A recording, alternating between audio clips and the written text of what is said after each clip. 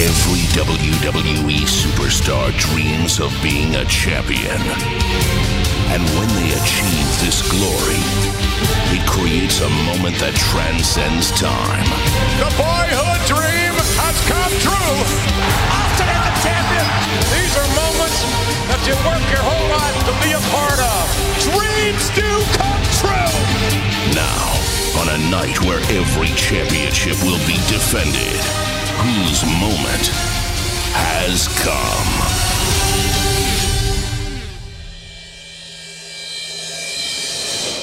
My name is Randy Orton, WWE Champion. Those who possess their prize have the most at stake. How can Randy Orton possibly survive this? Because the ones without have nothing to lose. There won't be a chance Jeff Hardy will not take to earn the World Heavyweight title. So whether you're trying to make a name for yourself, I'm Dolph Ziggler. Looks like I got your attention. protect the one you have. Jeff, look at yourself. You're a joke. Sorry, man, I guess I'm not as perfect as you. Or make certain yours is engraved into the annals of time. A triple threat match for the WWE Championship. The WWE Universe will see one of the greatest matches of all time. When this opportunity is all you might have left. You know what your chances are of beating me at Night of Champions? 0. Who poses the biggest threat and how far will they go? I will fight like my life depends on it. Who will stand alone? As champion. Let's go. Ain't no way they can stop me now, daddy, cause I'm on my way. I can feel my ring coming. It's the blood of a champion, going deep inside my veins. Too much pride to be running. I'ma get what I can and more, even if my blood, my sweat, and my tears don't mean nothing. It's the heart of a champion. It's the heart of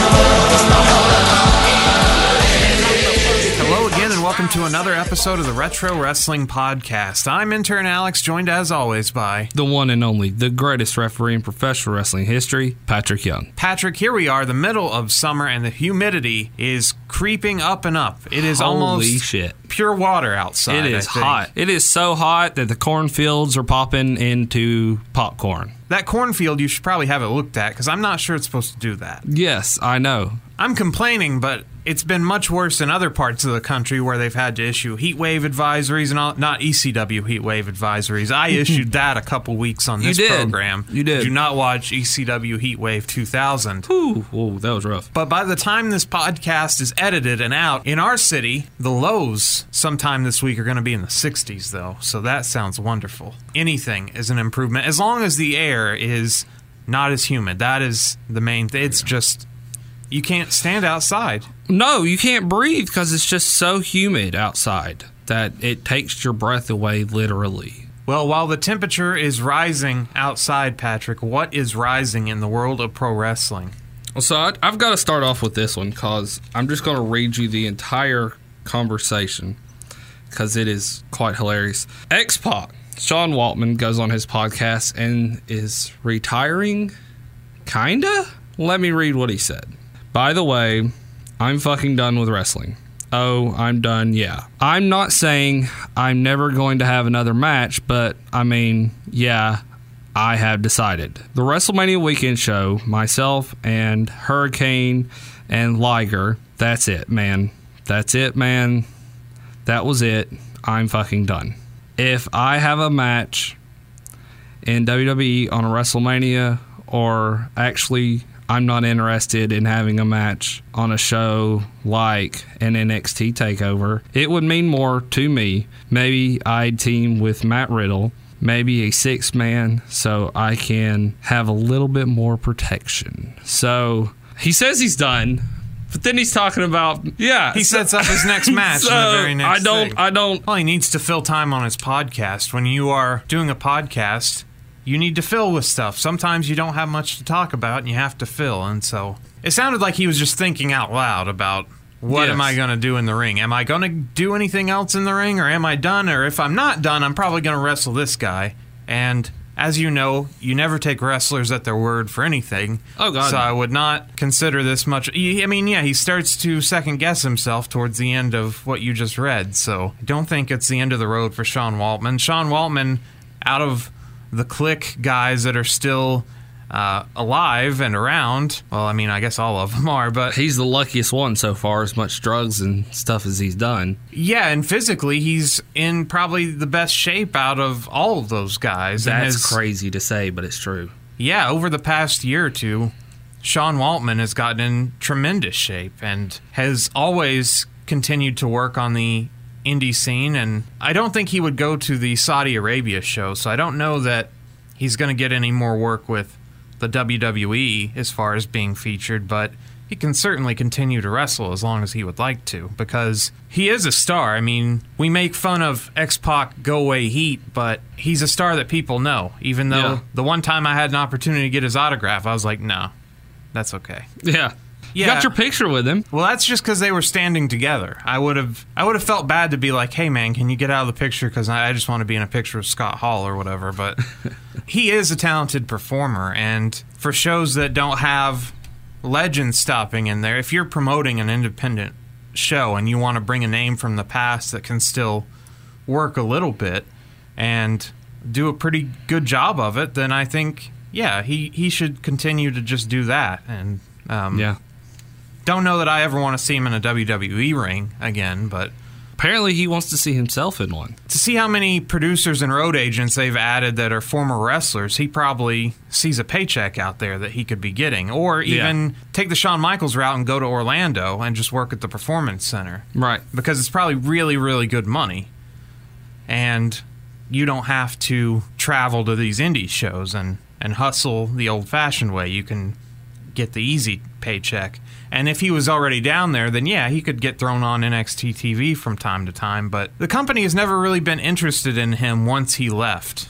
He's made sporadic appearances, but as a guy that could still go, the guy that was still active on the circuit, it's strange that they never were interested in bringing him back. But he has had a lot of problems drug-wise that has come and gone and come and gone. And I think in their eyes, they don't want to be burned by him, especially since he is one of the Clique. He is one of Triple H's boys. At the same time, part-timers aren't subjected to drug testing. True. They're not held to the same standard. You don't have to bring him in for a long trek, a long stay. You can just bring him in whenever. It's just strange to me that is he part of the Raw reunion on Monday? I'm sure he is. I just find it strange that he's been invited back, but not to wrestle ever. Even guys that were older, not to put him in the same league as like Kurt Angle or Bill Goldberg. But like Kurt Angle had drug issues and health issues, and they threw him out there and put him in matches, put him in basically the biggest match of that year's WrestleMania with Ronda Rousey. Not saying that's a spot for X-Pac, Sean Waltman, but they've brought back Road Dogg to not only perform with the New Age Outlaws at the WrestleMania we went to, WrestleMania 30, they gave him a role riding SmackDown for a while. Yeah. So don't know what it is about Sean Waltman. Maybe it was his relationship with China that they just wanted no part of, I guess. I don't know. Even a guy like Hurricane Helms, who he mentions wrestling with, they brought him back for one-offs, Rumble appearances, just a throwaway spot. Jeff Jarrett had a match on Raw. He was in the Rumble. That's crazy to me. But no time for Sean Waltman, who in their in the Monday Night Wars, he's a key component because he came back. He was like the first guy to come back from the WCW and put in a prominent role. Basically, the night he was reintroduced was the night after Sean retired, supposedly. Here's the replacement for Shawn Michaels was basically what. Yeah. Well, he was the number 2 in DX as Triple H's number 1, but that's a very prominent role, and to never utilize him once he was done with the company is strange.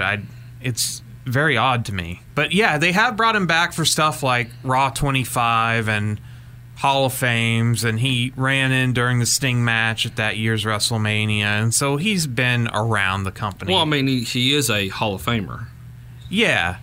Not in the video games, though. Not in the video games. Yeah, so although he will be this year since we're getting DX this year. So we'll see. We'll see about that. Don't get your hopes up, Patrick. You're holding out. Yeah. You're holding out. The Raw reunion, the one I was shocked to hear about is Melina. Yeah, she was a late addition. Melina was added late, I think. I don't remember her being in the promos that aired during Raw or SmackDown, so I think she was a late addition. But here is the list of people so far. Alundra Blaze, Booker T, Christian, Devon Dudley, DX, excluding Billy Gunn, of course, who is working with All Elite Wrestling. Eric Bischoff, who... I'm sure Billy Gunn may be there. He's not on the list.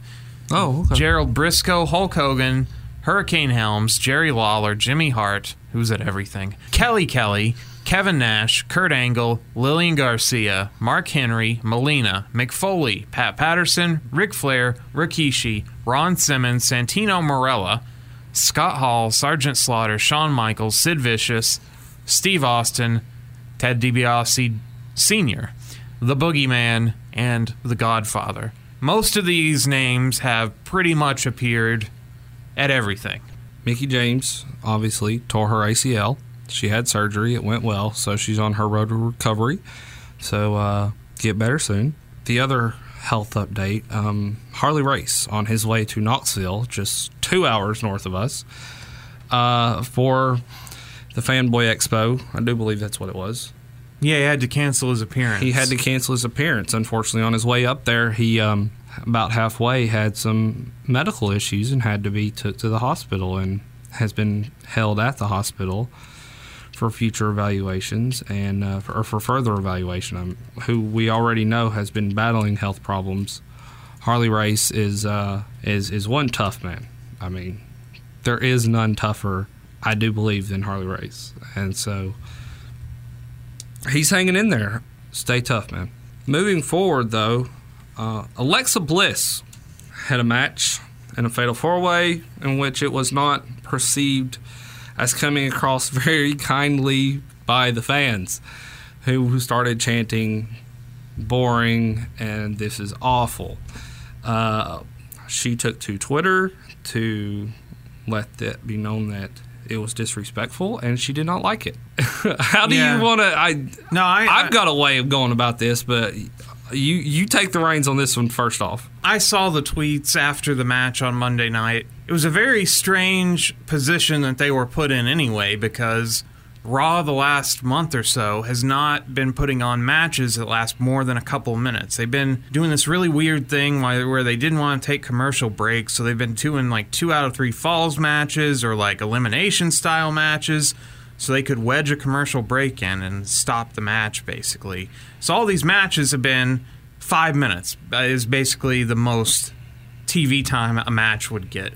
For some reason on Monday, they decided to give these performers 25 minutes, and it just died a death. It wasn't a very good match, and the crowd responded with what they felt like they were witnessing. It was to determine a number one contender, and I think that's the coldest way of doing these, when you just say, okay, there's no storyline involved anyway, so there's nothing to be invested in. It's just 4 random wrestlers are going to go out there. Natalya ended up winning it. So now you have a face versus a face for the title at SummerSlam. So that program, I don't know how hot it's going to get because it's in Canada. SummerSlam's in Canada. So she's going to be a face in there. Even if they turn her heel, they're not going to turn Becky into a heel. But as far as her reaction, I think that she would have been better off just not saying anything about it.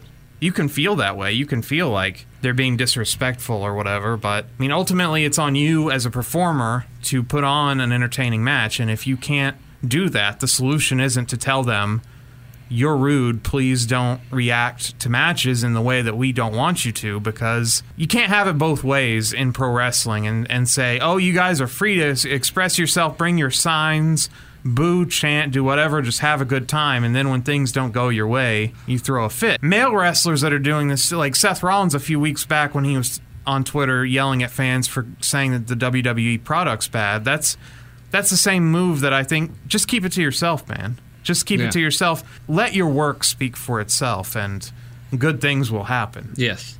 Because you can't control people's emotions. You can't control how people react. And a lot of people responded to Alexa Bliss, that tweet and stuff, and brought up the fact that crowds in the 90s and some of the shows that we've watched, the crowds have been ruder in the past. Yes. Even going back a year or two ago, there was an instance where they were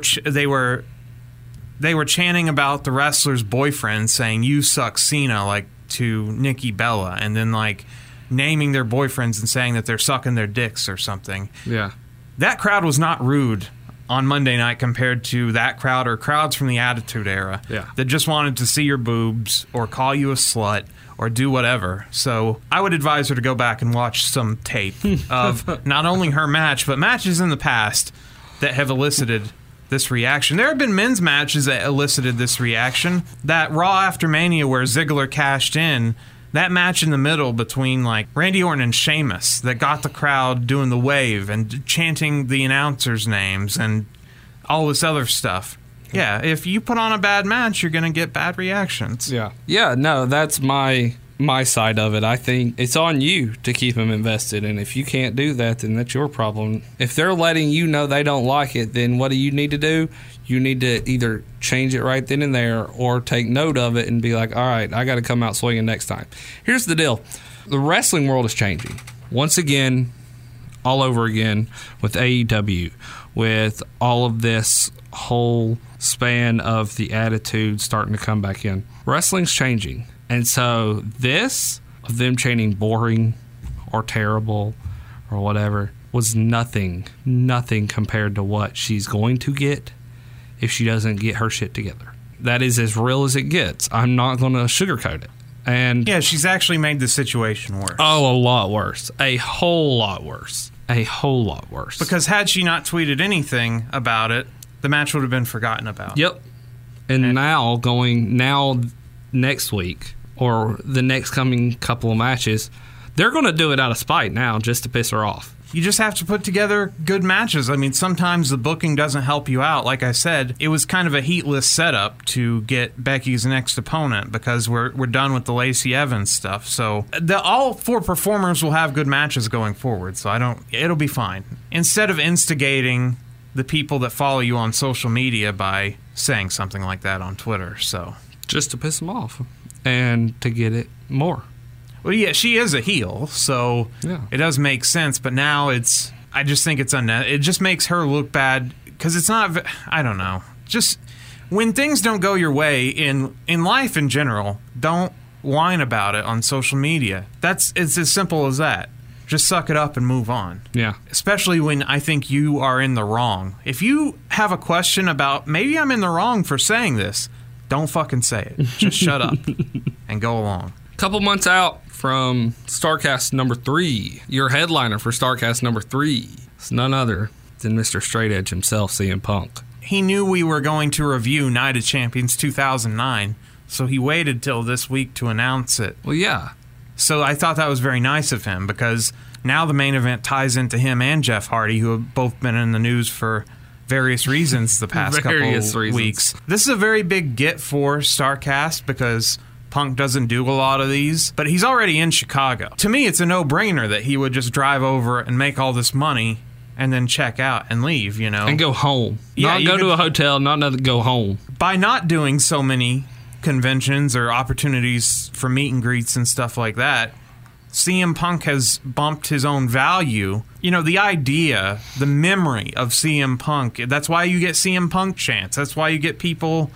That's why this is a huge announcement, because he hasn't oversaturated the market with appearances or working indie shows or like continuing with wrestling, like continuing to be in the public very much. Even with his 2 UFC fights, he was not out there a lot promoting them. No. I mean, he basically trained for the fights, had the fights, and would disappear again. And so by doing that, he's increased the value of his brand. And so he can do one of these appearances, charge whatever he wants to, and make bank, and then just go on about your day. So I think it's a no-brainer for him to do this. Now, no-brainer here, the following night at All Out, do you see the re-debut in wrestling of CM Punk? I don't see him actually joining AEW the next night. Really? No, I really do think he's done with pro wrestling for the foreseeable future.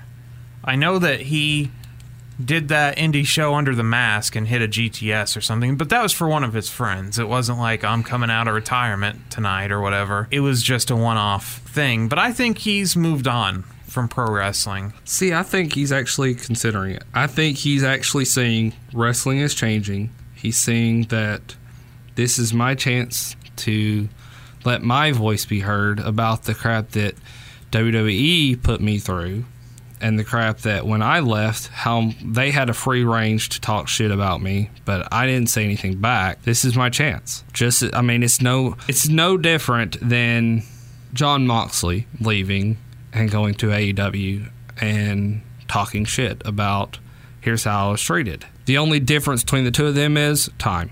Well, CM Punk got fired on his wedding day. He got sued over that podcast appearance by the company. He had to fight with the company over getting his name back. He had a lot of fights with the company since leaving, whereas Dean Ambrose, his wife still works for the company. Yeah. So even though he did go on Talk is Jericho and trash his time there, he didn't actually trash really individuals. He didn't have a lot of gripes. He had gripes with the creative process.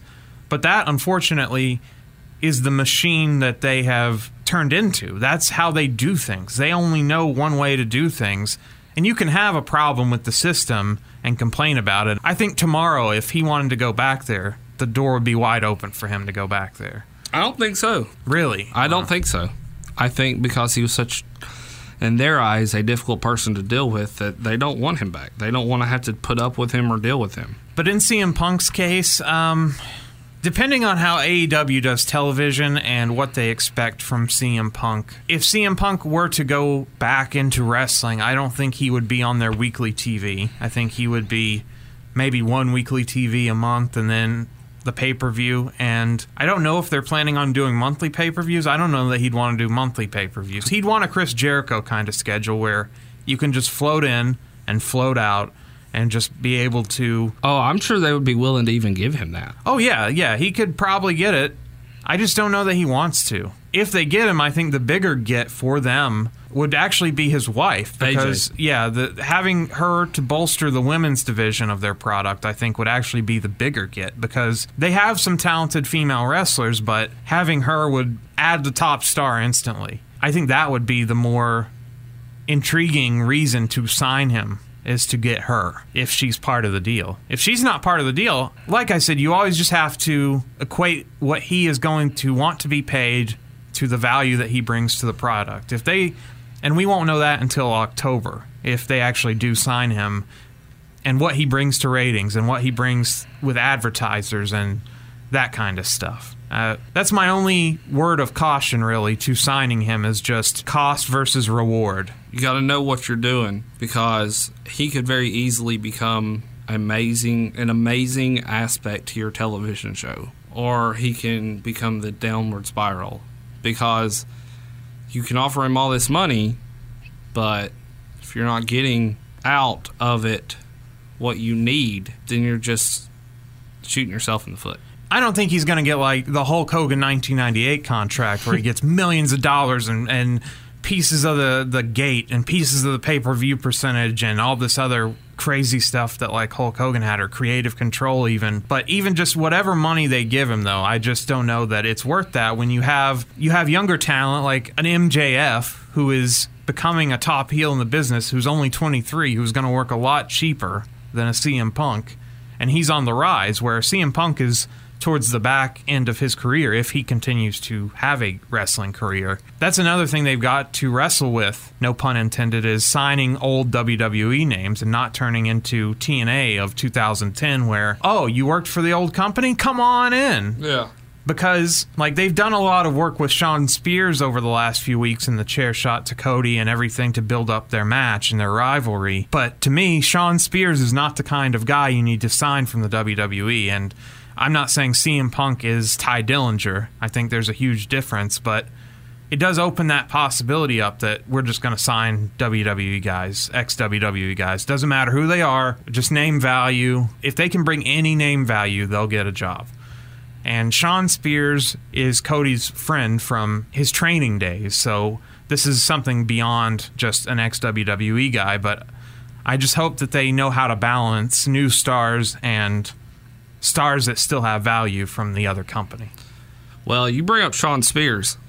I love this. Shawn Spears has Tully Blanchard as his new executive advisor. So, Tully Blanchard, original Four Horsemen member Tully Blanchard, is going to be managing Shawn Spears. I love this. It brings old school back into it. It brings Rhodes and Horsemen back into it. It's brilliant. It is flat out, hands down, an amazing move.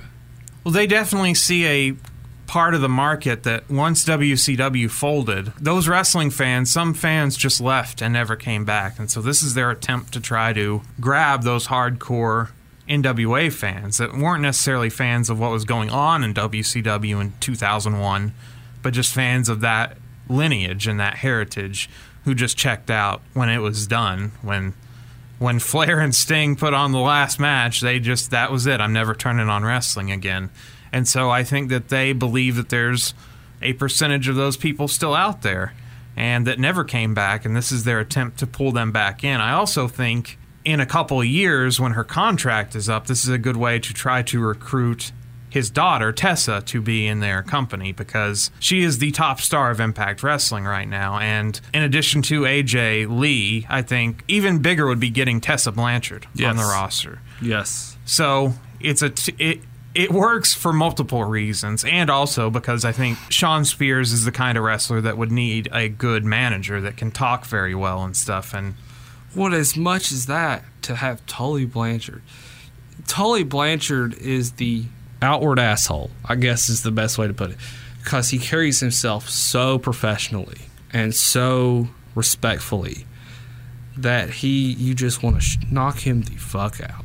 And that was Horseman. That's what got him as a Horseman. That's when he was out of the Horseman. That's when it was him and Arn Anderson as the Brainbusters. They were just, he carries himself so professionally.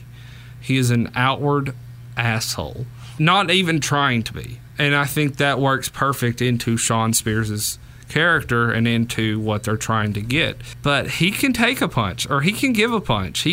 So he's a great manager on that aspect, that if he climbs on the onto the ring apron and just knocks the shit out of Cody, you're believing. I mean, you're going to buy into the fact he just nailed the hell out of him. This isn't J.J. Dillon throwing a punch. This isn't Bobby Heenan throwing. I mean, this is Tully Blanchard. So, no, I think it's a rugged old man. I love it. I genuinely, deep down, it's got me invested. I am. Well, congratulations. You were knocking the Shawn Spears signing, so now you're all in. I am all in. It didn't take much to turn you. It didn't. I am extremely excited about it. So, but yeah, I think it's great. WWE has canceled for the second time its live event in Arkansas.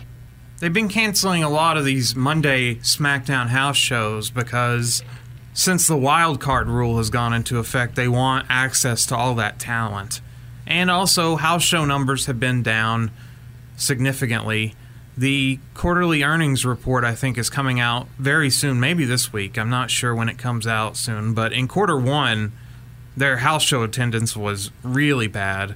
And Vince said that at the time that he thought he had an answer for it. Well, maybe the answer for it is just cutting them down significantly or just eliminating them. And, I mean, we've discussed the problem with house shows many times. I think it would be wise for them to just take a camera there and stick them on the network.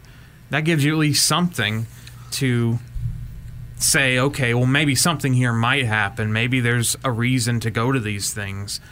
Maybe there's a reason to just watch them on the network. Maybe you have guys that don't get a lot of TV time just tear the house down with great matches. And, I mean, I know they already have like 205 Live where that happens, but they got to figure out what to do about house shows and how to keep them afloat. Or maybe it's time to just end house shows. I don't know. If the cost of running them and the cost to the talent as far as traveling to them and everything involved, if it's not worth it anymore, it's just time to pull the plug. Maybe house shows are just a thing of the past, especially for a company that does as much already as the WWE. Now, an AEW that'll have one TV show a week, as far as we know, instead of 8 hours of programming every week. They can run a house show every once in a while because they're not overexposed. Yeah. So, I don't know. I don't know what the solution to house shows is. I think it might just be time to end the concept. You're just too big of a company. You produce too much television to do events that aren't canon, that aren't progressing storylines, and aren't drawing crowds. I think it's just time to cut the cord. And that would give talent one extra day off a week. And I think they would... Oh, they're gonna need it.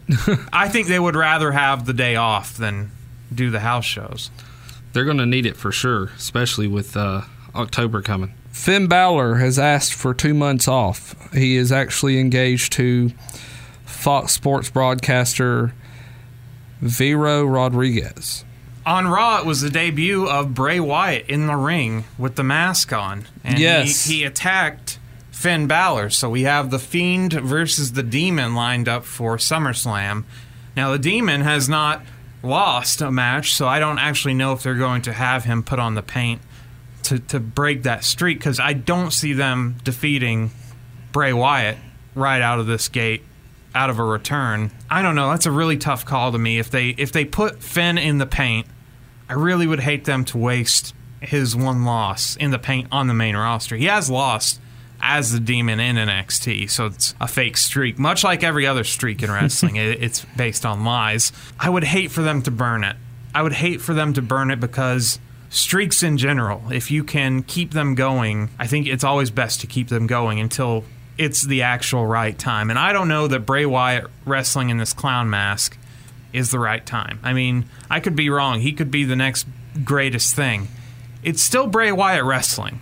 And he's in great shape, but he's also not had a match in several months. Almost, I think it's been over a year since he's had a match. Don't know what to expect from him, and also don't know what to expect with this character moving forward now that they've stopped the Funhouse segments. So I would really hate for them to burn this loss on the Demon. So very interesting, but that's how they're going to write Finn Balor off TV, I guess. Is 2 quick ones. Colt Cabana's podcast is coming to an end. No more. Oh, yeah, The Art of Wrestling, which was one of the original wrestling podcasts to actually garner a following. I'm not going to say it was the first, but it was a groundbreaking format to have wrestlers who were still active sit down and talk with him. He inspired a ton of podcasters that followed. Got sued, basically brought a real discussion about freedom of speech to the table from this lawsuit.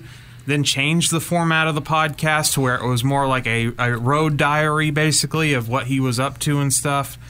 So, sadly, it's come to an end, but he's been doing a lot. When you get sued for $500,000 and then you have to pay your lawyers, then you sue CM Punk to get some of the money back, you gotta go wrestle a lot. And so the guy doesn't have a lot of time to... Editing these things take a lot of time. Putting them together takes... Especially what he was doing was really advantageous. But it's just so much work. And so I think for the time, I think he may return to it one day, but he's setting it aside for now. Jeff Jarrett is the first inductee into the 2019 NWA Hall of Fame. So that means we're going to start having a yearly Hall of Fame with the NWA. I'm looking forward to that. But Jeff Jarrett also better get ready because he's got to get his lawyers together because he is getting countersued by Anthem. More news to follow in the next couple of weeks. Yeah, so it's still about the GFW name and brand and those amped tapings that he was so upset that they had the rights to. And they've already corrected some of these things. I don't know that that means that Anthem is guilty of actually infringing on his copyright, but they deleted the tapes. We talked about this a month or two ago. Those tapes don't exist anymore, they say. They deleted them off their hard drive, so they don't have those anymore. And they changed the name of GWN. It's now the Impact Plus. Yeah. So there's no green W anymore. Yeah. So I don't know if that's going to help them or hurt them because it kind of makes them look guilty to me when you're saying, oh, hey, we didn't infringe on your copyright, but we're going to change everything just in case. That's not a good look for them. They're going to be tied up in court in this thing for years to come. And it's not, they're not even asking for much from him. They're only asking for like $40,000. Yeah. And after you get all the attorney's fees figured in there, I just don't know if any of this was worth it. So it was more or less a publicity, in my opinion. But I think he was bitter about being let go from them when he took his hiatus to deal with his drinking issues and just struck them the only way that Americans know how to strike back, and that's through the courts. Is I'll sue you, buddy. So that's what he did. This was your pick this week. Didn't go back too far, went back to 2009. In the WWE, I would actually say this was sort of a down period, but it's also because I really wasn't watching a lot here. This was 2009, the summer of 2009, July 26th. I had just graduated from college. The place where I met you, the warehouse we worked at, shut down. Yeah. It was... we watched this together, though. I do remember this. I know we watched SummerSlam together. I don't know if we watched this one. But we watched one of them because I remember the Ziggler and Ray match. And I don't know if it was from this one or SummerSlam, but I wasn't into the product that much at this time. They had a lot of stars leave. Like, there's no Rock coming in for a one-off anymore. They don't have Batista, if you consider him a star. They don't have... Austin. No Kurt Angle. No Angle. The stars of the past had kind of moved on. Shawn Michaels was winding things down. Undertaker wasn't appearing as much. Plus, the product, in 2008, when Linda McMahon decided to run for Senate, decided to go PG. So I think this was a company struggling with how to find its way when they had been doing things a certain way that led them to all this success, and now they have to redo it. And so in come the scripted promos. I actually thought TNA had a really good roster at this time, but this was a time when WWE wasn't really invested in bringing indie guys in, so there's no great workers for the most part. For the most part, their roster is a lot of guys that they cultivated themselves. I just don't think it was that good of a product, really. I don't think things heated back up in the WWE until around 2011, really. This is the period of time that John Cena, when he finally does say that he's done with wrestling, this is the time that he should really get the most credit for, because if you look at this roster and everyone that was on this show, he's the only star that stands out. Yeah. I hate to say it. No one else looks like a star. No one else looks special. But John Cena stands out amongst the crowd of people. For good or bad, I mean, he was still getting John Cena reactions in 2009. Nothing's changed there. But the fact that he gets reactions like that at all, he was carrying this company, I think, on his back as far as being the weekly star. Yeah. Now, he wasn't as big of a star as a Stone Cold Steve Austin or guys that came before him.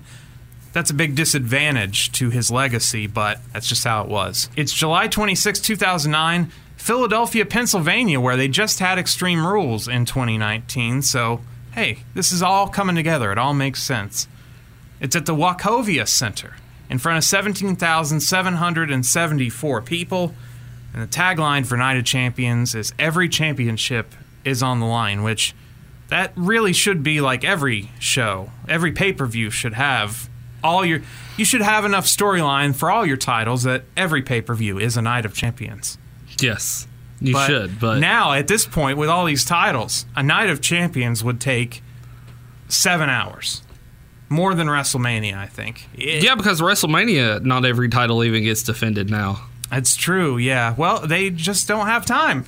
We'd be here. WrestleMania would still be going on if it was a Night of Champions. Night of Champions was an interesting concept. It ended in 2015, so Sting versus Seth Rollins is what will forever be burnt in my brain as the last image of Night of Champions as Sting goes crashing into the buckle with the buckle bomb. They had actually changed it, I think, to Clash of Champions by then, or something. Clash of the Champions. Yeah. An interesting concept. This is also coming off the end of the brand split pay-per-views after December to Dismember in 2006. So all the rosters from all the shows are there. You have 3 sets of announcers, 3 ring announcers. There was a lot going on these pay-per-views. The intro plays every WWE superstar dreams of becoming champion. Do they, though? I think some don't. Does Titus O'Neil actually dream of becoming a champion one day? He just dreams of getting a paycheck. Yeah, he dreams of getting Dad of the Year awards, I think. Who will stand alone as champion? And by alone, there are many champions in WWE, so I don't know what that's talking about. Something we don't get in 2019, huge pyro to open the show. Holy shit, they must have spent $1,000 on pyro. That is just too expensive. Michael Cole and Jerry Lawler have the call to start the night. They are the Raw commentators, as this was another time in their history where they decided to fuck with JR and move him to SmackDown, but not as the play-by-play guy. No, he would be color commentary with Todd Grisham as the lead announcer on SmackDown. We'll see how well he does tonight. The Unified Tag Team Championship is up first, which I think that they should go back to having a unified tag champion that can just go back and forth in 2019. I do too. This was a good idea. Cody Rhodes and Ted DiBiase Jr. will challenge Chris Jericho and Edge, right? No. Edge tore his Achilles, so this is the debut tonight. What a historical moment we're reviewing. Jericho. Yes. Oh, the birth of Jericho, which would then transform into Show Miz. So two very good tag team names back to back. Jericho tosses to a package featuring Edge explaining his injury and then claiming he's coming to kick Chris Jericho's ass. So it's weird that Chris Jericho knew that Edge taped this message to him, calling him out, and then aired it. This guy wants to throw down with me. Yeah. Here he is, everybody. That's so weird. And he would feud with him very briefly after that 2010 Royal Rumble that we saw Edge win. That's when he returned. Mm-hmm. Big Show starts against Cody, gives him a big chop, which Cody would wear this chop the rest of the night, by the way. Rhodes tags in DiBiase and Jericho, keep him in the corner. Legacy here managed to get Jericho out of his corner, put the boots to him. They hit a chop block and a clothesline combination for a near fall on Chris Jericho. Cody Rhodes utilizes a moonsault to a standing Chris Jericho to get a 2 count, which was not aware Cody Rhodes did moonsaults. Jericho goes for the walls of Jericho on DiBiase, but Teddy escapes and tries Dream Street on Jericho. Jericho escapes, pulls DiBiase in the walls of Jericho. Cody breaks it up by DDTing Chris Jericho. Big Show makes a blind tag, spears DiBiase for a 2 count before Cody breaks it up. Chris Jericho hits a code breaker to Rhodes, and Big Show locks in his latest finishing move, the Colossal Clutch, which is a camel clutch, but he's colossal, so Big Show here just trying out every finisher. Well, I don't want his ass sitting on me pulling back on my head. No, and Ted DiBiase Jr. taps out for the win. So off to the races for Jericho here. I was surprised that Big Show actually got a halfway decent reaction when he was announced as the partner. He did. I know what it would be today. It would just be, you would feel the air. Crickets. Deflated. Yeah. Are you serious? This is the best guy you could find. When the match is over, Jericho does the code of honor and shake hands a bunch and celebrate. This card was full of just okay TV matches. I hate to say it, but nothing really interesting here. The wrestling in the company is much better today than it was even 10 years ago, and you can see it here. Not that Cody Rhodes and Ted DiBiase Jr. weren't bad, but they weren't doing anything great. And we know what to get from Chris Jericho and Big Show. We definitely know what to get from Big Show. Josh Matthews is with CM Punk. CM Punk takes the mic and goes out to the crowd, which I thought this was a cool camera shot. He takes the mic and then just walks through the curtain, and I thought that was brilliant. Ladies and gentlemen, please allow me to introduce to you the World Heavyweight Champion, CM Punk.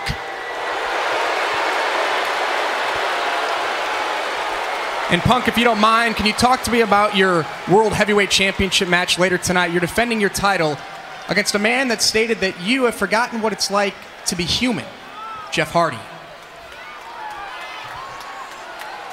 You know what, Josh? I'm not going to answer your question. Instead, I'm going to ask a question of my own, and I'm going to ask it to the audience. So, audience, do you mean to tell me that after everything I've said, after telling you the truth, that you're still behind Jeff Hardy?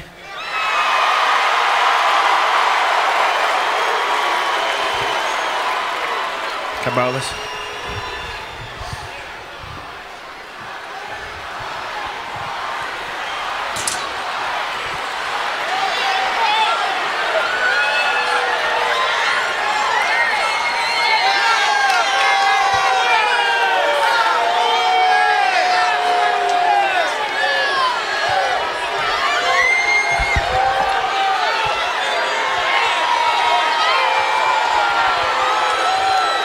So all you people here, despite evidence to the contrary, still choose to support a man who, for all intents and purposes, can't even support himself?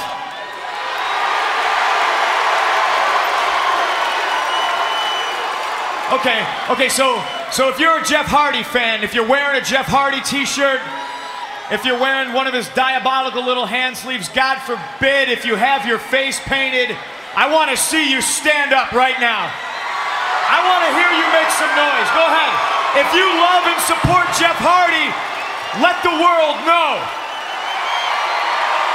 Now, cameraman, get a good shot. Get a real good shot at all these people. The truth is, ladies and gentlemen, I don't blame you. I don't blame anybody here for supporting Jeff Hardy. The people I blame are their parents. Or let's be realistic. I said parents. What I should have said is parent. Because it's obviously a single parent situation, just like the way Jeff Hardy grew up. See, you people are so concerned about the relationship with your children failing, just like your marriage did, that you acquiesce to their every whim and their every desire. I hate to tell you, this doesn't make you a good parent, Philadelphia. This makes you an enabler.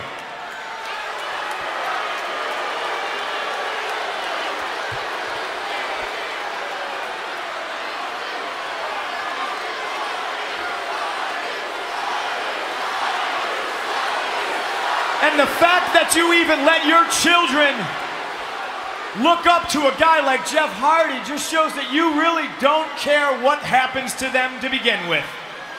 It's a sad situation. So I don't blame anybody here or sitting at home watching this that supports Jeff Hardy if they're under 17, because they're young and they're impressionable. The real problem lies with the parents. It's the parents who don't make the conscious effort to sit their children down and teach them the proper way to live.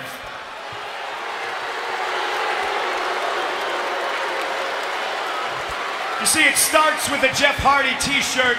The next thing you know, they're smoking a pack of cigarettes. After that, they're drinking a bottle of beer. Right after that, they move on to shots of Jack Daniels, which is a gateway drug for marijuana. And the fact that you people sit here and cheer that just goes to show I'm telling the truth. How about some old-fashioned street drugs?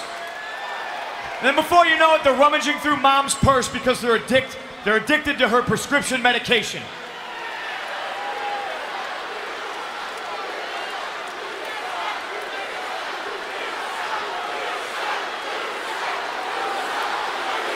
All of this can be stopped before it's too late. Parents, all you have to do is talk to your children. Sit them down and show them the way. Tell them the words that can save their lives. Show them that sometimes it's what you don't do that makes you who you are. For weeks, I've been saying to people like you, just say no. But tonight I think we should all just say yes. Yes to the future of a straight-edge, drug-free America. Just say yes to the winner of tonight's match. Just say yes to the world heavyweight champion. Thank you. He says if you people choose Jeff Hardy, stand up and make some noise, which is weird because he's getting cheers for the other guy. Then Punk says the truth is, I don't blame anyone for supporting Jeff Hardy. I blame your parents, or your parents' parents, because you had to have come from a single-parent home to like someone as disgusting as Jeff Hardy.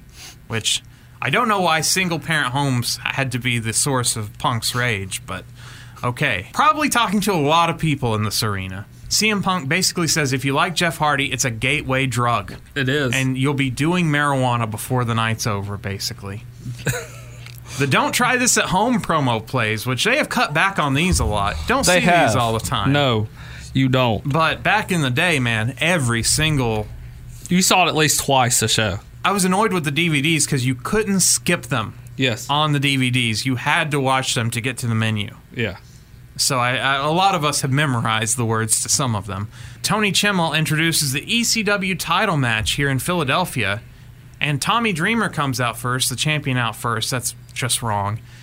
Doesn't get that good of a reaction here in Philadelphia. Not even ECW chants. And yeah. I thought that was kind of weird.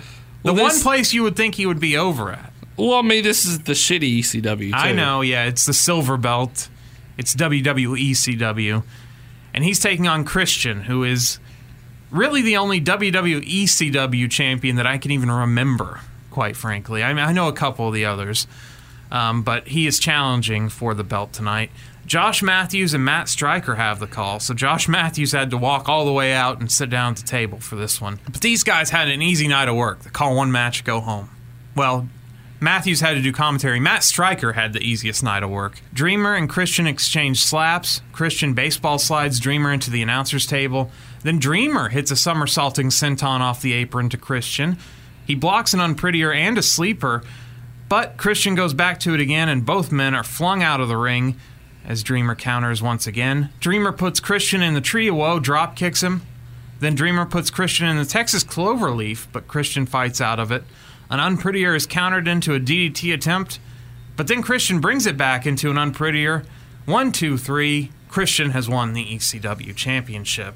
Another basic TV match here. Well, I mean, why are you having an ECW title match without any type of ECW styles? No weapons. No. I mean, you had a rope break in the thing. There was nothing remotely similar. This was extreme. Oh God, yeah. Oh, it was extreme. With count-outs and yes. rope breaks. All the stuff you love from ECW. Yeah. I thought they really screwed up by putting Christian on the ECW brand when he returned from TNA. I guess this was his punishment. How dare you? Well, for leaving. Yeah. How dare you go to TNA? You're going to start in ECW and work your way back, because they lost a few great years of Christian's career here. I mean, he was the top guy in TNA. He was their star. The whole promotion was focused on him. He was there, 3 or 4 years? Yeah, he had a good run. Yeah. Won the title right away, was heavily promoted, got promo time, and then the money was just too good, Patrick, and he came back, and he was punished by being put on this brand. Then he really didn't get a push on the main roster. It really is the main roster. Didn't get a push until Edge retired, and then, wouldn't you know it, Christian gets hurt too, has to retire. Yeah. So he was just wasted here, and it's a real shame. Tommy Dreamer, too. I mentioned some of the stars that had left. RVD had left, too, by this point. So they mentioned Tommy Dreamer, the only original ECW guy left on the entire roster. Pretty sad. Dudley's are gone. I mean, Team 3D, excuse me. Yeah. Oh, after the match, Tommy Dreamer wants a handshake, but Christian gives him a hug and said, "This is extreme." Todd is with Jericho. Jericho says it's all about business. There are 40 championships between the two of us. Well, I know who's got most of them. And I know who didn't deserve hardly any of them between those two. So, yeah, it's all about business.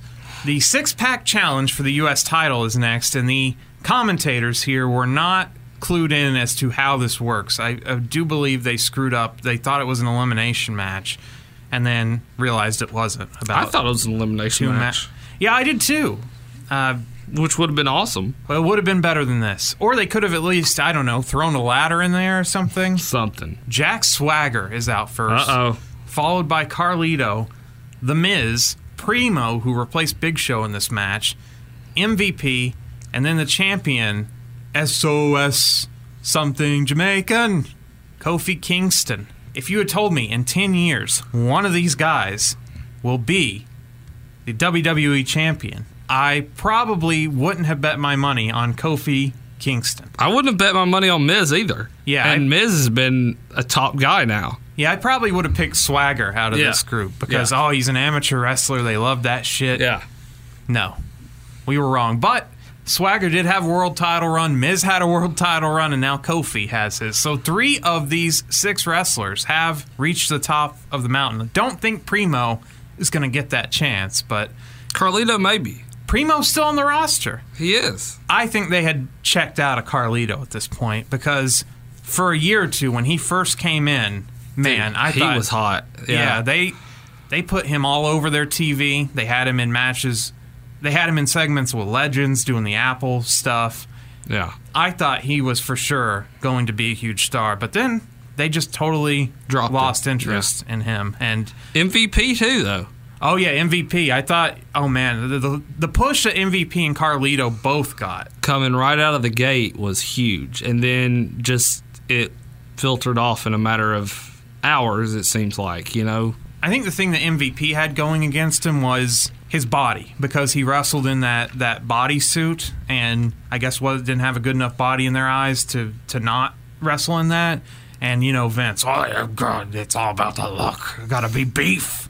So I think that's what actually hurt him. Where's the beef? Yeah. I thought his character was really lame, though, MVP. Like, really? Yeah, just, you know, Mr. Positivity, like, hey, you can turn your life around. You don't have to be in prison. You can be like me. And, like, his basketball shot shit, his finisher move was terrible. I think he was a fine wrestler, but it's just the packaging and stuff didn't work for me. It was just too it was too Saturday morning, like, anti-drug special to me. Everyone just brawls here. Carlito and Kofi hit each other in the back of the head with a springboard reverse elbow. Primo hits a Hurricane Rana to Swagger and a crossbody to Miz for a near fall. Swagger throws MVP into the barricade. Carlito hits a springboard senton out to Swagger and MVP, who were waiting for him on the outside. They do the Tower of Doom spot, which would have looked better on a ladder, but they did it in the corner, and Miz takes the brunt of it as it was a Tower of Doom superplex. Carlito, Primo, and Kofi exchange near falls. Carlito and Primo reunite during the match. They were brothers that hated each other at the start of this match are now working together, so for no reason, apparently. MVP does the ballin' elbow drop to Swagger, which is that basketball shot shit that he did that I had no interest in. He sets up his terrible finishing move, the Playmaker, on Jack Swagger. But Miz hits the skull-crushing finale, but the Colognes break the cover. We get a backstabber to Primo from Carlito. He actually stabbed his brother in the back here. Then we get a Trouble in Paradise to Carlito, as Kofi had just snuck in the ring, hit the Trouble in Paradise, and retained his U.S. title. This was a fine match. Again, it felt like a TV. It felt like a Raw 5-man or 6-man match. I think when it's on pay-per-view, I know that they overdo ladder matches a lot, so maybe you have a different stip in there, but gotta have big spots, especially with a guy like Kofi Kingston who can fly, and wasn't able to really showcase his range, and he was the one booked to retain the belt, and he actually didn't do that much in this match. So what do you think of the match?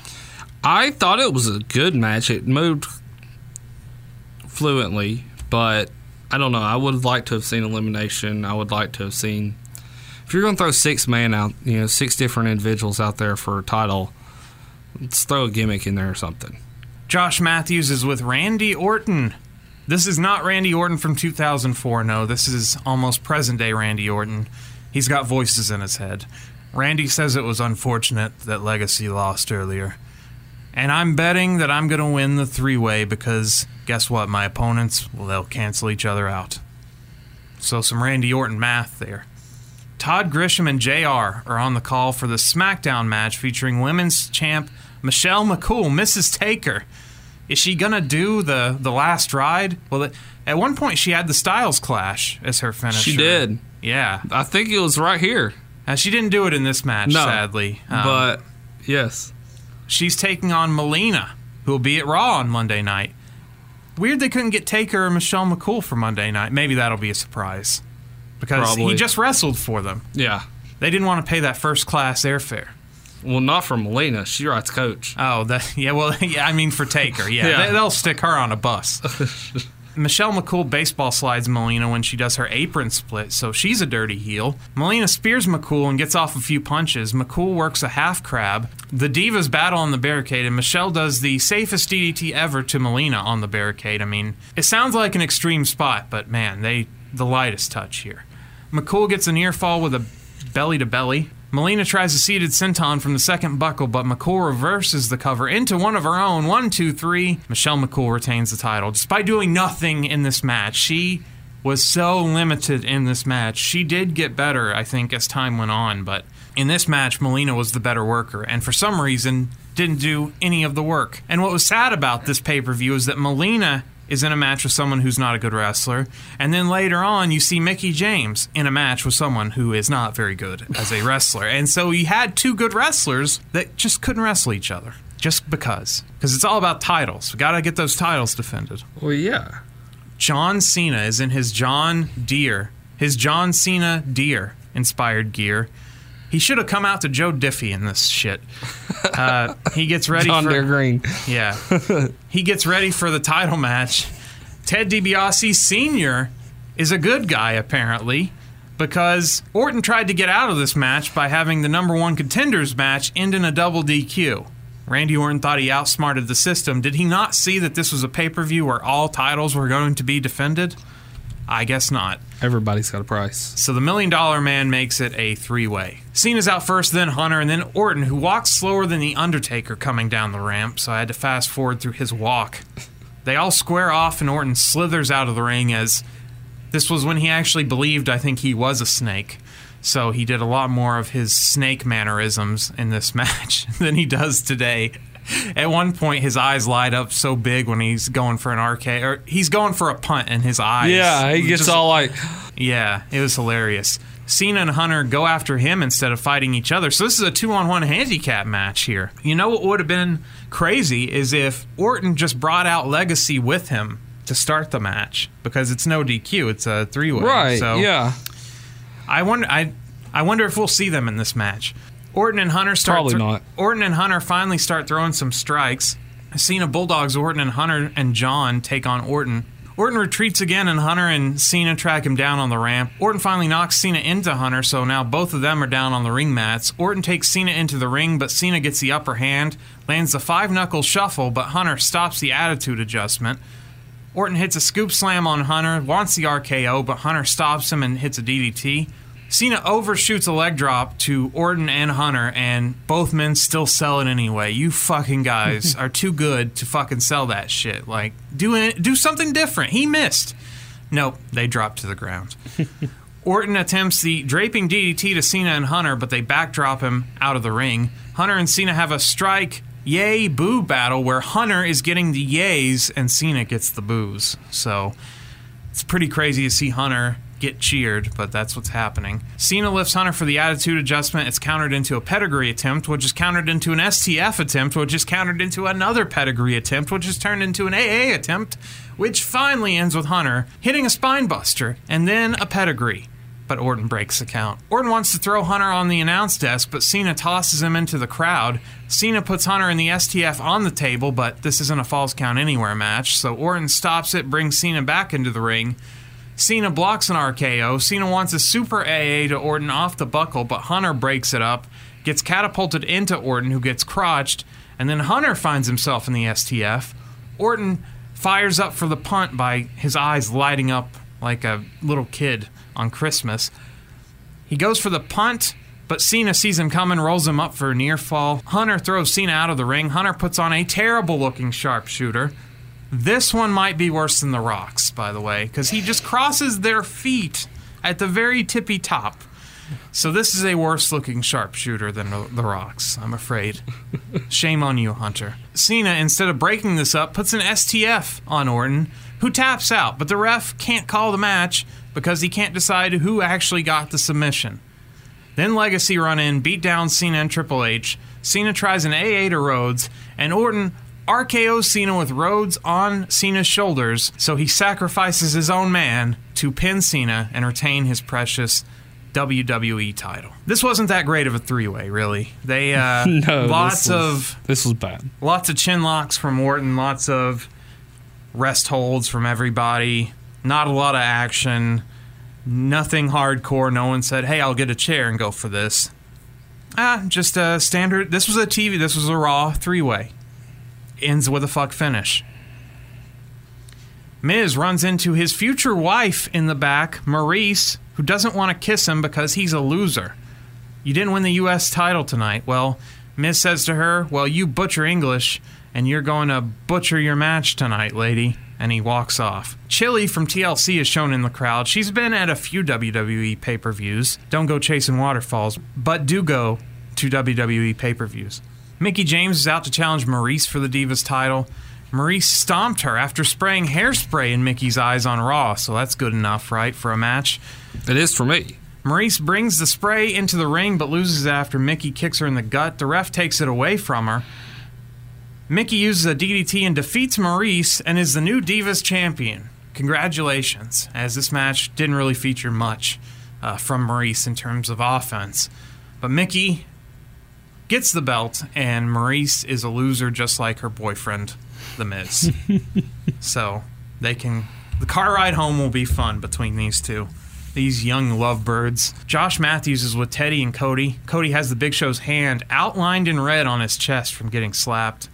Teddy and Cody say Randy still has the belt and that's all that matters. Dolph Ziggler and Rey Mysterio are out next. Rey is in purple pants and a huge mask that almost looks like a La Parka mask. It's half purple and half black. He gives it to a kid on the ramp, which it's kind of annoying that he only gives this stuff to kids in Rey Mysterio masks. Like, do the other kids not deserve it? What about those parents, the kids of the parents that can't afford that shit? Right. Rey only rewards kids that buy merchandise. So, Rey's a bit of a jerk. We get big shoulder blocks from Ziggler, and he goes to a chin lock. Rey battles out, but gets buckle bombed for his effort. Dolph goes back to the chin lock. Rey hits a springboard senton and a springboard crossbody for a near fall. Rey takes Dolph out of the ring and does a leaping seated senton from the apron.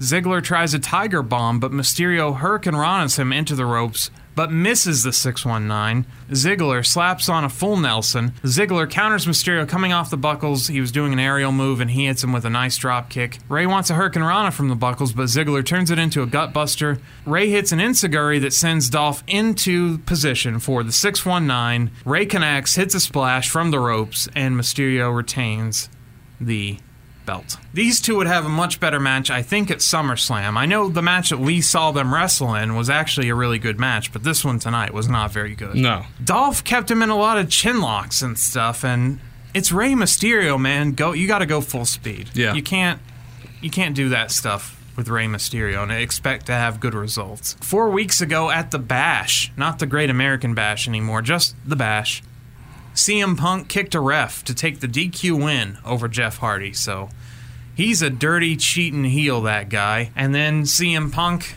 in the weeks that followed, CM Punk would bring up Jeff Hardy's drug suspension, that he's got 2 strikes in the wellness policy, that he's fallen off the wagon and all this stuff. Now everybody's talking about the big controversy stemming from the Bash. I think that elbow caught CM Punk right in the eye. Oh, hey! Punk just got disqualified is what he did. People are saying that I purposely struck an official to take a cheap way out and retain my title by disqualification. I pride myself on being a competitor. Do what you did. You kicked him on purpose. Well, Jeff Hardy certainly has his opinion of what CM Punk has done. I have never taken the cheap way out. I don't take shortcuts inside this ring or outside. Jeff Hardy is so close to standing on top of the mountain. I don't want to hear your excuses anymore. And you knew exactly what you were doing when you kicked that referee. I can see right through you. I mean, come on, what does straight edge mean? That you're a liar? Jeff Hardy, you have no idea who I am as a person. You live your life the way you do, and I live my life the way I do. But my advice to you is very simple, and it's something that you should have done a long time ago. Just say no. No. The people who cheer for Jeff Hardy are just slaves to the vices associated with his living in the moment. Punk, you just keep bringing up my mistakes like I'm trying to hide behind something. You've got 2 strikes. You know how many I have? 0. People make mistakes. Jeff, you know how many times I've been suspended? 0. And those people can change. Do you know what your chances are of beating me at Night of Champions?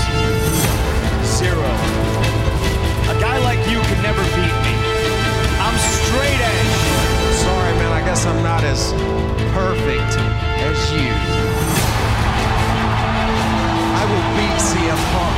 This title right here, this means the world to me. But that's not going to stop me from tearing you apart. And at Night of Champions, why don't you try living a straight edge lifestyle? The preaching is over. Because the WWE Universe, they'll be living in the moment with me, Jeff Hardy.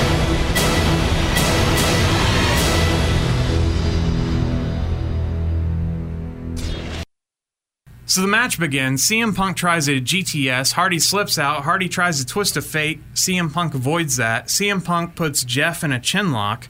Jeff battles out, misses a crossbody, flings himself out of the ring. Punk misses a suicide dive and spikes himself into the barricade. Not to be outdone by this, Jeff Hardy dives from the buckle out into the barricade, so everyone's just smashing themselves into the barricade. CM Punk wants a countout win, which I loved.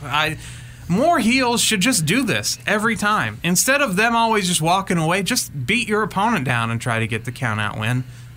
The count makes it to 9 before Jeff sneaks back in. CM Punk puts Hardy in a bow and arrow, which is another great heel rest hold here.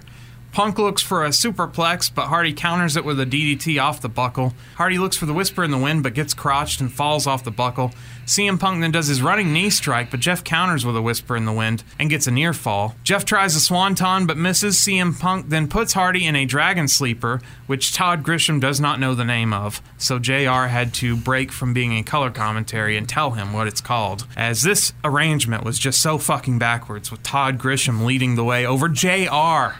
But they love fucking with JR. They just love it. Even though they'll invite him to a Raw reunion, they love fucking with this guy. He probably didn't want to show up because they were probably going to have him in a segment where he gets, I don't know, his head pulled out of his ass again or something. Hardy counters a CM Punk kick with a twist of fate, tries a swanton bomb, but Punk gets his knees up to block it. Jeff tries another Whisper in the Wind, but CM Punk counters it into the GTS, but Jeff kicks out at 2. He did not go to sleep. Punk goes and grabs his belt and says, fuck this, I'll just walk off. Just leave this match behind in the past, get a count out, and take this baby home. But Jeff runs him down, brings him back into the ring, hits a twist of fate, and a swanton bomb, and 1, 2, 3, Jeff Hardy is the new World Heavyweight Champion. As his 1-month title reign was underway, he would go on to lose this belt at SummerSlam back to CM Punk, and then would find himself out of the company in a couple more months after that because he took time off because he had restless leg syndrome. He just wanted a break. So he had the company release him, and then that's when all those drug charges popped up. And Jeff went through some troubled times before reappearing, re-debuting in TNA Impact on the January 4th edition where they went up against Monday Night Raw, which had a returning Bret Hart. So Jeff Hardy's return, not executed as well as Bret Hart's, not promoted as well, but he was one of the big stories that night in the second Monday Night Wars to take place. He had the potential to be a big star like John Cena. Actually was selling more merchandise than John Cena in 2009. Had the face paint gimmick going on at this time, had all the makings, and really, this was 10 years, I think, too late. I think in 99, had they decided to, well, maybe not 99, 2002, after the TLC match, I think Jeff Hardy was in a position then where they should have gone with it. Because he was always very over, even in the tag team, always way more over than Matt, until Matt got broken and became the bigger star for a brief period the last few years. But they missed the boat on Jeff Hardy, and then his personal demons crept in, and then it was game over. But to bring him back from TNA this time and lose him again, basically, I mean, to no fault of their own, they were at least promoting him. They were giving him... This feud is the breakthrough for CM Punk being elevated to that level, but Jeff Hardy could have been there too. had he not fucked it up this time. Well, yeah, I mean, it's crazy to think about the ride in which he had. He was WWE, left to go to TNA, came back to WWE, got in trouble, so went to TNA, left TNA, came back to WWE. Gets in trouble. It's a cycle. It really is. So he's had a rough 10 years. He's had more than a rough 10 years. He's at probably 15 or so at this point. Some of those wounds are self-inflicted from his own personal struggles. Yes. But some of it in the WWE's handling of him, back when Triple H was just dominating Monday Night Raw, they had guys like Jeff Hardy and RVD right under their nose that they could have pulled the trigger. And both guys with their own drug issues. I mean, RVD just can't put down the weed to stay clean. But both guys have their issues, obviously, with Jeff. But both guys are just immensely talented and wrestle in a style that WWE had no interest in until a few years ago. And now guys like Seth Rollins are the norm, where you have guys doing big moves off the buckle, and cardio is heavily... Cardio's more emphasized than muscle mass. Yeah. Where a guy like Braun Strowman, who is impressive, who just signed a new deal, can flip over cars and do all that Hulk shit, but he's not the champion. Yeah. And you're going with guys more like Jeff Hardy, the Jeff Hardy body type, the RVD body type, and wrestling type. So it's just a shame that the best years of their careers, Jeff and RVD's, were really wasted, I think, in the company. And when they were brought back, because both of them went to TNA at times, came back, went to TNA. They almost had the same path. Yeah. And every time they were brought back, there were glimpses of, oh, something's going to happen. They're going to do something with them. And they did, to a degree, but just couldn't make it work. Couldn't figure it out. Whether it was the performer or the company, just never... The stars never aligned for those guys. And I just think it's a real shame, because Jeff was like one of my favorite wrestlers. I always picked him in video games and stuff. I just thought he was awesome. Had that great match with Undertaker on Raw that I thought was, that's the springboard. Like, that's all he needs. Like, he's off to the races. Like, just didn't happen. And tonight's match was a decent match. It felt like a TV main event with a title change in it. That was the only difference. They actually flipped a belt in the match. But CM Punk wrestled like a heel. He put him in a lot of chin locks. He had the same strategy that Dolph did in his match against Rey Mysterio. You got a high flyer. Okay, I'm going to ground him with rest holds.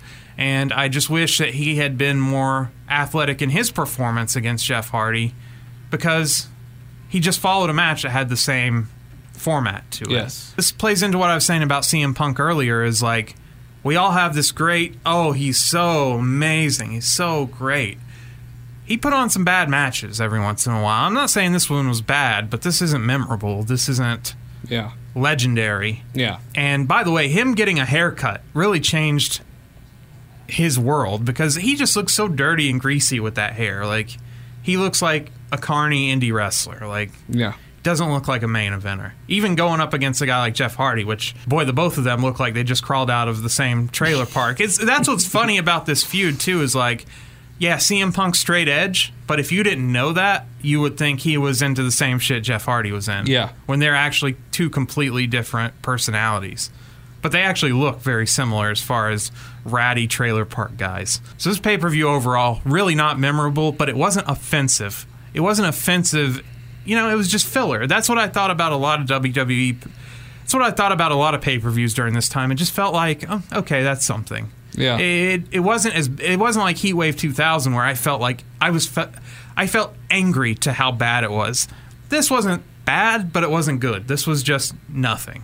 And that's why I think a lot of these pay-per-views and storylines from this time are kind of forgotten, because they're just kind of there. Yeah. But they were trying to redefine their identity, the company. So, what did you think of this pay-per-view overall? I thought it was good. There was a lot of down spots. A lot of down spots for me. There were a few that were really, really good. The Rey and Dolph, I didn't like it. Yeah, and I actually was looking forward to that match, because I remember the good match that they had that I thought, man, this Dolph Ziggler guy, he's going to be great. Yeah.